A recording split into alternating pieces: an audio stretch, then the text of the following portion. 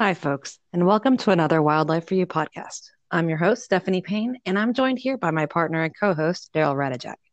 Tonight, we're going to jump back into our species series and recognizable as well as one of the most beloved and feared species out there, the brown bear, otherwise known as the grizzly.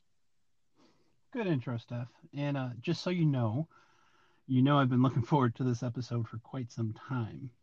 As you know, bears, well, they're right up my alley, and I think given your export, do you export things? Not that often. Well, you should begin because you're a good export. Your expertise in wart training, we can do a pretty good job covering this one. So, how do you want to attack this topic of brown bears? Well, I guess the first thing that I want to attack is my WART training and make sure that it's crystal clear that folks understand that WART actually stands for Wildlife Human Attack Response Training. Terrible acronym, we know. Anyway, this is where my team and we train state, federal, and provincial law enforcement officers and others that really need to be involved, but we train them how to handle severe or fatal animal attacks. And as you can imagine, grizzlies, they make up a big chunk of that training. So, as beautiful and as inspiring as these bears are, they're still very formidable animals. And unfortunately, they are sometimes involved in some pretty negative interactions with humans. Well, my friend, I think you actually just set the stage for this podcast. I did. I didn't even know we got a stage. Here I am just sitting in a room. You're such a goof. Anyway, I was debating on the angle that we take for today's podcast because face it, Steph, you and I, we can talk about brown bears for hours and hours. But for some reason, you're this like little tyrant over there with trying to keep the podcast to around 30 minutes. So I figured we probably ought to narrow our focus down. And your wart training mention, well, that kind of reminded me that most people are truly enamored with this whole danger factor associated with grizzlies. Yeah, I agree with that. It's probably because it's built into our human psyche and our instincts to pay really close attention to those things in nature that can easily kill you. See, those ancestors of ours, they were pretty darn sharp. Being able to survive in the wild with this gauntlet of animals that were faster, more powerful, had better natural offensive and defensive physical features like big teeth and claws, and they had keener senses than us. So, let's just say it's no small feat to be able to do that. So, it's safe to say humans have always been very well aware of the danger of grizzlies. Good explanation. So, would you mind if I begin this topic? Yeah, go right ahead. Well, I was just sitting here thinking, I think before we get started, I want to preface everything with the simple fact that bears are freaking awesome.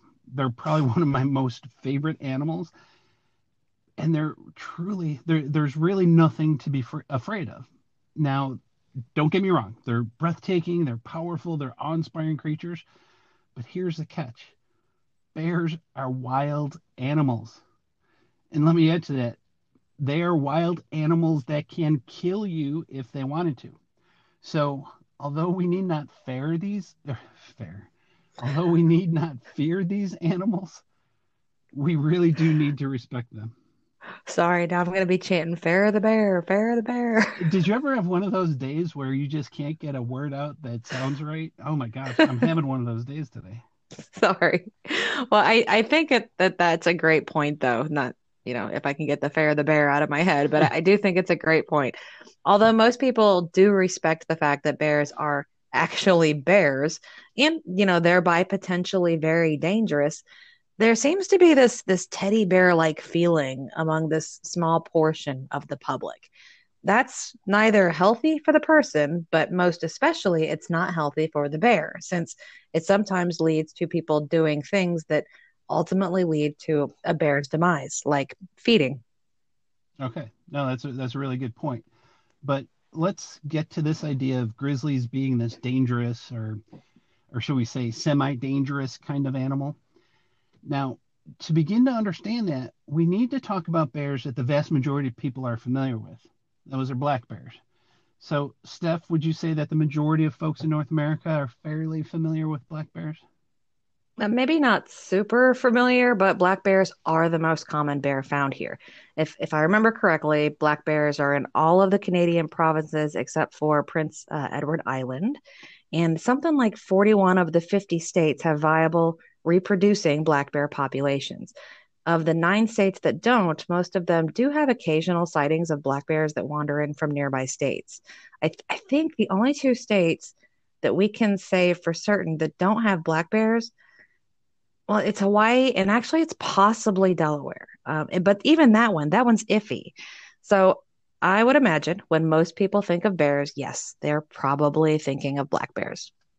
See, I knew you'd have some solid info to share with us.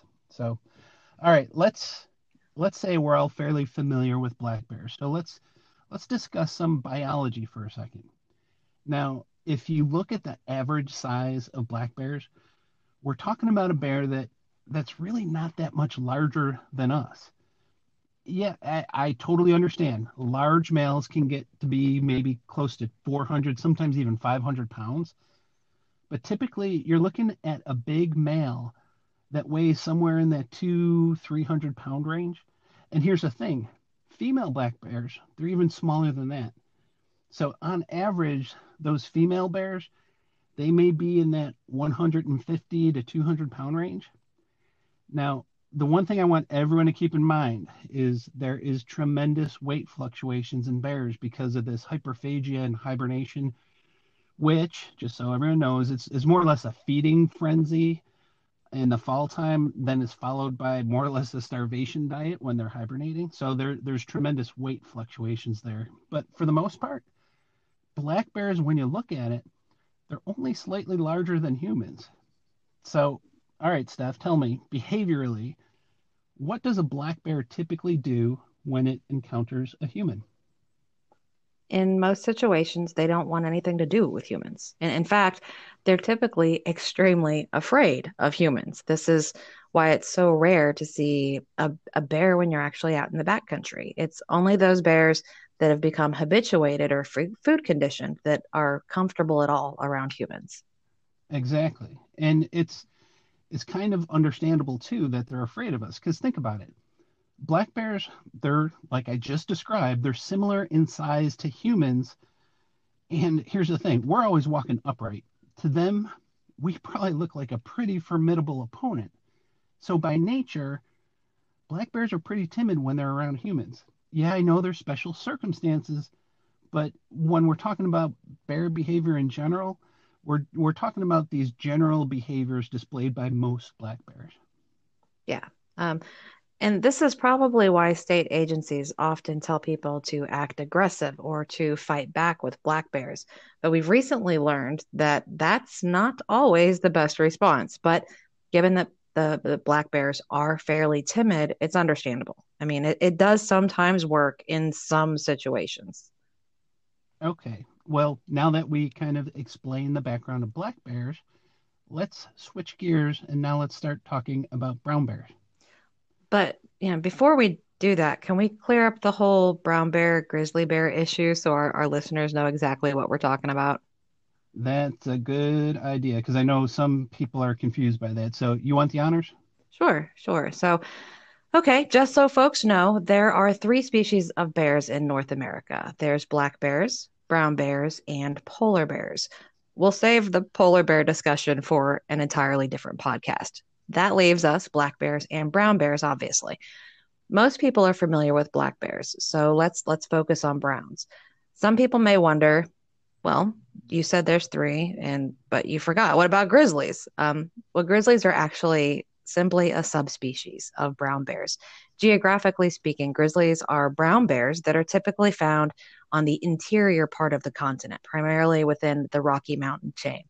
Although, sorry, this western historical range expanded all the way historically again to the Mississippi River. But now, they're pretty much found in the western portions of Canada, Alaska, and, also the US. So there's also populations of grizzlies that inhabit what we call the Greater Yellowstone ecosystem, or you'll hear us sometimes refer to it as the GYE. So those gigantic bears, I want to be clear, those gigantic bears that you see on TV, the ones weighing in excess of 1,200 pounds, those are Alaskan brown bears. And they're typical for the Alaskan, kind of coastal brown bear. And the reason they grow so much larger is primarily because of diet. So those bears, they're eating a tremendous amount of salmon all along the coast, which, as everyone knows, is an extremely rich food source. Grizzlies, on the other hand, those interior bears, like the brown bears that are in the Rockies, they don't have access to that salmon. They're typically eating berries and grubs and the occasional opportunistic elk or other carcass. Don't get me wrong, grizzlies can grow large, 400 to 800 pounds. So that's big, but they are not typically as large as their coastal Alaskan counterparts. You done? Because that was excellent. That really good job. Really good job describing the difference between brown bears and grizzlies. And like you said, they're all the same species, but because of that geographic and diet difference, they're a little bit different in size. But that, my friend, that's the key to understanding brown bears. Oh yeah, how so? Well, you described the grizzlies as being in that 400 to 800 pound range. And just so you know, those Alaskan brown bears can get over 1,200 pounds, sometimes 1,600 pounds. They're absolute gigantic Correct creatures. me, yeah, and correct me if I'm wrong, but there's a lot of people who refer to those coastal Alaskan brown bears as Kodiak bears, probably because of Kodiak Island being one of the many islands up there. But is Yeah, that yeah, the subspecies is Ursus arctos middendorfii. Those are the Kodiak bears. Those are the ones found on Kodiak Island, and they're okay? gargantuan. They are absolutely huge animals. Like I said, 1,200 to 1,600 pounds. But let's even focus on those interior brown bears, those grizzlies, those big brown bears in that Yellowstone ecosystem. Even you mentioned they can get pretty large. Typically, they're in that 400 to 600 pound range, but they could get all the way to 800 pounds. And so, um, how do you think an animal that could be 600 pounds or 800 pounds? How do you think that animal reacts to a human? Well, probably in a get out of my way, you pesky little hairless biped, you annoy me. They turn Czechoslovakian or something. Russian woot. Anyway, you hit the nail right on the head. Simply put, the sheer size of those animals means they're typically much less timid than black bears, and they're usually not as fearful of humans. In fact, you even said a word that often describes interactions with brown bears. Sometimes it's like humans annoy them, and this, unfortunately, it sometimes leads brown bears to try to kind of push us around a little bit. Now, again, this is very understandable because they're sometimes 3 or 4 times bigger than us. Yeah, I remember watching one of your classes, one of the webinar classes, and you described brown bears as being somewhat aloof, we'll say. And I think that's a good character description because it's not like they don't care, but in so many situations, they don't feel as threatened by humans as, say, a black bear, because after all, they are the big kid on the block. Yeah, and this is why you've got to be very wary of running into a brown bear since they're way more likely to push you around.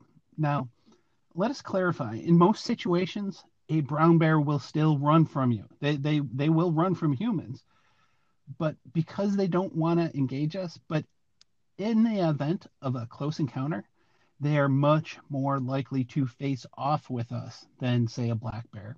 Now, this is why you have to take extra precautions so as not to surprise a brown bear at close range. Obviously, especially if it has cubs, because if you surprise a brown bear with cubs, yeah, it's really bad juju there. So let me, Juju, let me ask you this, Juju BD. I'm going to call you Jujubee.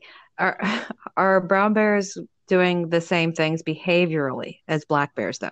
What I mean by that, because I realize that's clear as mud, are those typical physical displays? Are those happening? Like the jaw popping, the huffing, the bluff charges?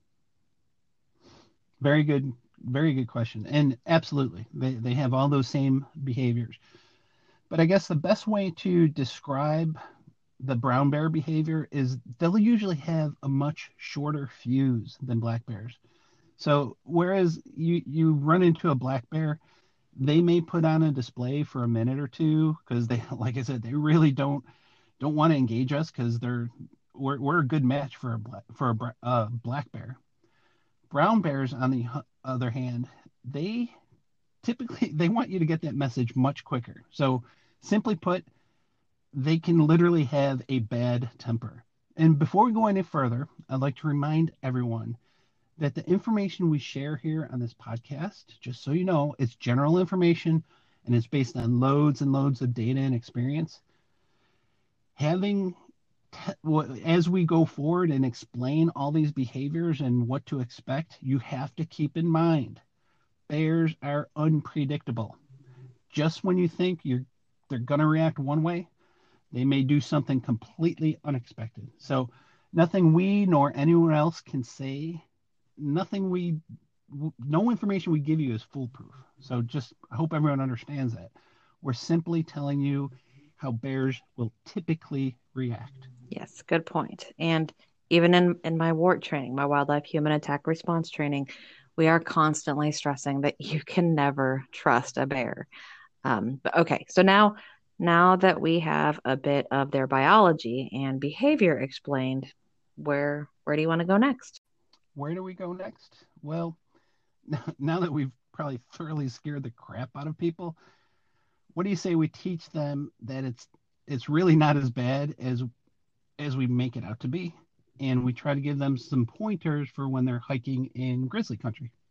Okay, that's a good idea because our goal here is not to teach fear, but rather to teach that respect. So let's first start out by saying brown bears, also known as grizzlies, again in some areas, they live in some of the most breathtaking and unbelievable landscapes in all of North America.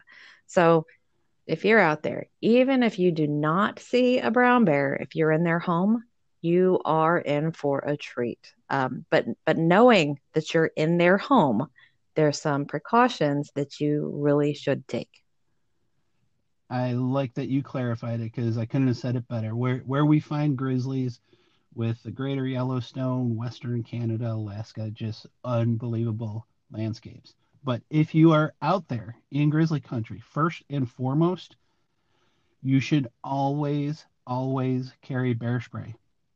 But here's the thing, and I teach this in my classes. That is the second most powerful defensive tool you have that's going to prevent a negative bear encounter. The most powerful tool that you carry when you're out in grizzly country is, of course, and Steph, you should know this. Your brain. You talking my brain or your brain? Because my brain's usually the thing that gets me in trouble. Oh, hush, Jujubee. Who the hell is Jujubee? You're Jujubee. It's your bad juju. I'm talking about people brains. So there's so many things that we can do on the front end that will help prevent a negative bear encounter. In fact, didn't we come up with a simple acronym to remember? And well, I say we, but honestly, this one was mostly you, having just a complete and total moment of brilliance. But anyway, when in bear country, just ask. ASK. You sound surprised that I came up with something brilliant. But I'm glad you brought up that ASK acronym. It truly is a handy little acronym.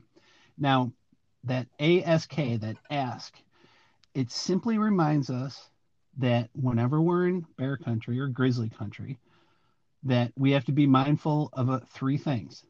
A is for attractants. The S, you have to know what to do to stay safe. And the K, you have to be knowledgeable about bears or whatever animal you're concerned about. Yeah. So can I start and talk about the A for attractants? Sure, I was hoping you would. Okay. Well, This one's pretty easy. If you're worried about running into a brown bear or grizzly for that matter, you have to be mindful of things that might attract them to your location. Now, some things are really obvious. We all know things like food smells are going to attract a bear. So, in other words, if we have a cookout featuring hot dogs and hamburgers, that aroma is going to be so extremely tempting for bears in that area. But this is where you then have to start to use your brain. There's so many other attractants that you have to be mindful of. Um, for example, what about those clothes that you just cooked in? They're going to smell very much like that yummy food that you just cooked. You may not smell it too strongly, but a bear can smell that from a mile away. And we're probably not even, making a euphemism there. Other things, toothpaste, gum. I mean, if you're a hunter, you've got all of the smells associated with the animal that you're cleaning or hauling. Even non-human foods, yet still aromatic things, those things can be attractive to a bear. So attractants. Well, before we get off attractants, can we go even deeper than that? Because those things that can attract a bear, it's not always, or it's not only just smells. And so, can you think of maybe an auditory or visual cue that could cause a bear to approach? Oh, yeah. Yeah. One thing that comes to mind is sound that might mimic a hurt, dying, or very young animal. In one of our case studies, we think a woman attracted a bear into her tent in what ended up being a predatory and fatal attack because she was hysterical and crying. And those sounds, they relatively mimicked an injured animal, which again, we think it actually attracted the bear from an existing food source to her. Same thing goes for small children crying. They can easily sound like a young or injured animal. Dog barks. They might also be a thing because even though dogs and bears they're close cousins, dogs and bears just love to hate each other. So um, when it comes to sights or weird sounds, we also have to remember that bears can be curious. So sometimes something novel may just grab their attention. Daryl, I remember when you and I were doing camera traps. Um, that's for the listeners. That's where we set up trail cameras to record bear activity in certain areas.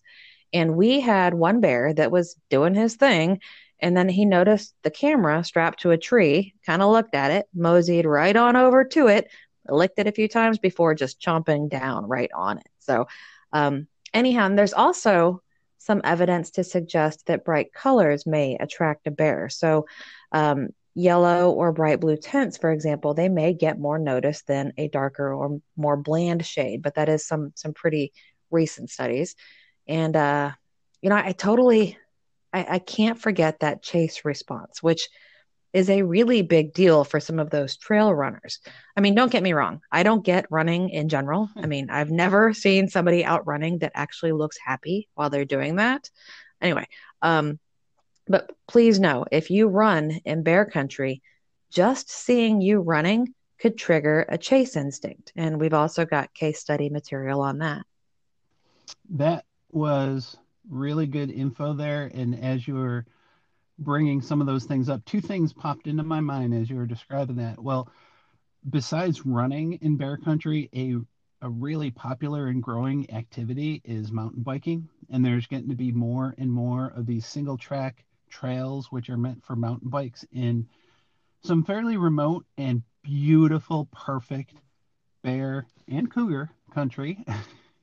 So a mountain bike going at high speed, if you suddenly fly by a bear at very close range, just understand that could trigger a bear. But the other thing that I was thinking in the back of my mind, and you kind of somewhat brushed on it, there was actually some studies or recent studies, and I don't know if they have been published, but what they're finding, bears obviously love feeding on gut piles from hunter killed animals. So someone gets a mule deer or an elk, the bear knows that there's going to be a gut pile soon. And literally, what they found is bears were attracted by a distant gunshot because, That makes sense. yeah, it's kind of like the ringing the dinner bell. They hear that and they learn from a lot of things. So Once they hear that gunshot, they know if they mosey in that direction soon enough, they'll smell where that gut pile is, and they've got their evening meal. Yeah, So food reward. anyway, that was a great job describing how we need to be aware of attractants. So that was the A in our acronym of ASK. So let me take a stab at the next letter, and that's the S. And that's you got to know how to stay safe. Now, believe me, we can talk about this safety topic for hours alone. And that's why we encourage folks to take our bear safety webinars. But I'm going to focus on one particular aspect of it that is absolutely critical to staying safe, especially in grizzly country. It's this thing called situational awareness. Yeah, that's a biggie. Situational awareness is huge in all aspects of life, honestly, but especially when you are trying to stay safe. I have more than my fair share of case studies where having situational awareness, could have saved a life. Yeah, and here's the big thing when it comes to grizzlies. They hate, and I mean they absolutely hate getting surprised. Now, one of the most dangerous situations you can get yourself into is surprising a female grizzly with cubs or surprising a grizzly that's on a fresh carcass. In that instance, their first reaction is to defend. And so they're either going to defend their offspring or they're going to defend their food.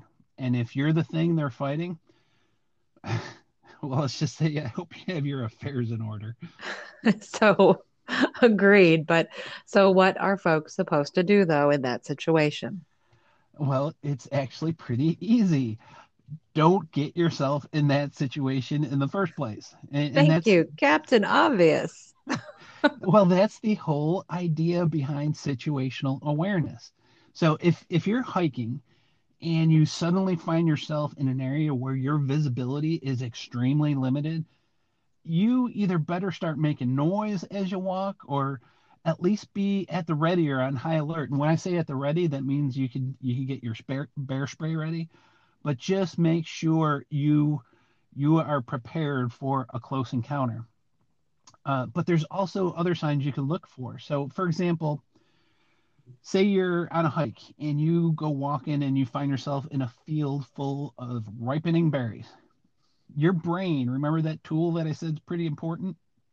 Your brain better be telling you, hey, other animals may be feeding in this area. So it's that is the emphasis of situational awareness. And so obviously if you're out and about and you find a carcass or a food cache, like I said, your spidey senses better be tingling because it's all about being aware of your surroundings. And then from that point, you try to identify situations that may increase that likelihood of running into a bear. Yeah. And I could totally see this discussion going in so many directions, but we'll leave it at that. The best way to stay safe is to have high situational awareness. Okay, so let me handle the last letter of ask, the ask acronym, and that is K for knowledgeable. So this one's pretty simple, folks. Study and educate yourself as much as you possibly can, um, about the animals, the animal that you're concerned about. In this case, for our discussion, it's grizzlies, and know what types, of food sources they like. Know when they're most active. Know when they're breeding. But most importantly, know their behaviors and how you react to those. Once again, as Daryl said a minute ago, the webinars that we teach on bear safety, they go into so much more detail on this. So we really, really encourage you, to consider a wildlife for you safety class. And thank you so much for plugging that live class because face it, Steph, there's literally only so much we can talk about in this 30-minute podcast. And I know we got to stay to 30 minutes. We just can't cover it all. But those classes we offer, they're usually much longer and they're way more focused. And the cool thing with those live webinars that we do, they include lots of instructional videos and photos and what to look for in each situation. So anyway, The bad thing is right now we don't have any live classes scheduled, but literally that can change in an instant. If there's a lot of people that say, hey, why don't you do a bear safety class? We'll schedule one for next week or whenever. But we don't have anything scheduled now, but just follow us on Facebook and you'll know when we do. So, all right, before we even consider start wrapping it up, I think there's one more thing that we really need to stress when hiking in grizzly country. And do you want to take the lead on that one? Well, I imagine that you're talking about carrying bear spray. Yep. Yep, I would be happy to. So now let me begin by saying that this is not a debate on which is more effective, bear spray versus guns. We're huge proponents of bear spray for a number of reasons. And we could go on this one forever too, but statistically, bear spray is usually much, much more effective, especially if you have no training with firearms. But even if you do have training with firearms, and the main reason is bear spray will put out this cloud as opposed to this singular projectile that's pretty small and going to go in a straight line, and that straight line may or may not be a good one. So, and here's the thing, even with bear spray, though, you need to practice, especially if you plan on hiking quite a bit in grizzly country. Being able to draw, remove the safety mechanism, and depress that lever, it's something that takes a little bit of muscle memory. I mean, it doesn't sound like it, but it really, really does, because it's a minute that you're going to need your muscles to react because your brain is probably going to just be in the what mode. So muscle memory is key. And obviously, that also means you don't pack your freaking bear spray in your backpack or on the back of your backpack or anywhere where it's not readily and easily and always accessible. Always carry it in the exact same place. And again, practice, practice, practice. There's actually courses that you can take to help you learn how to practice. And there's also these practice cans that have inert or inactive. It's got stuff in there, but it's not spray that's going to light you on fire if it blows back in your face, but it's these inert ingredients. Once you know how to use your bear spray, though, if you ever find yourself in a situation where a close encounter may occur, you can at least be at the ready. And trust me, trust me, trust me, when that moment comes, you need that muscle memory, or you're just going to literally stand there like a doof and let the events happen as they may. It really has to be practiced. Yeah. And once again, it is your brain that is leading the way. So, all right, let's try wrapping this up. And once again, the thing I need to reiterate is hiking in bear country, or should I say grizzly country, it is absolutely magical. The landscapes are breathtaking, but the mere fact that you're not the dominant animal out there, man, that really provides some kind of excitement that just simply cannot be described. Yeah, yeah. And add to that, there's nothing to fear. And I'm not just going on like some big male bravado, even though I realize I'm female. So in my case, it's female bravado. But what you really need, though, you need a clear mind and a healthy respect for these amazing creatures. And I cannot tell you how truly awesome it is to see a grizzly in its natural habitat. It is truly, truly awesome. It's something you will never forget for the rest of your life. So, with that, we hope that you learned a little bit about grizzlies and what you should and shouldn't do in grizzly country. So does that mean we have to end things now? Ah, alas, Jujubee, you picked up on my tone, so you know it's time. Yeah, I suppose this is the time where I have to tell everyone to visit our webpage at www.wildlifeforyou.com. But really, really, really want to follow along with us, you can always follow us on Twitter, but even more importantly, you should like and follow us on Facebook. That's where I do pretty much everything and let everyone know what's going on with Wildlife for You.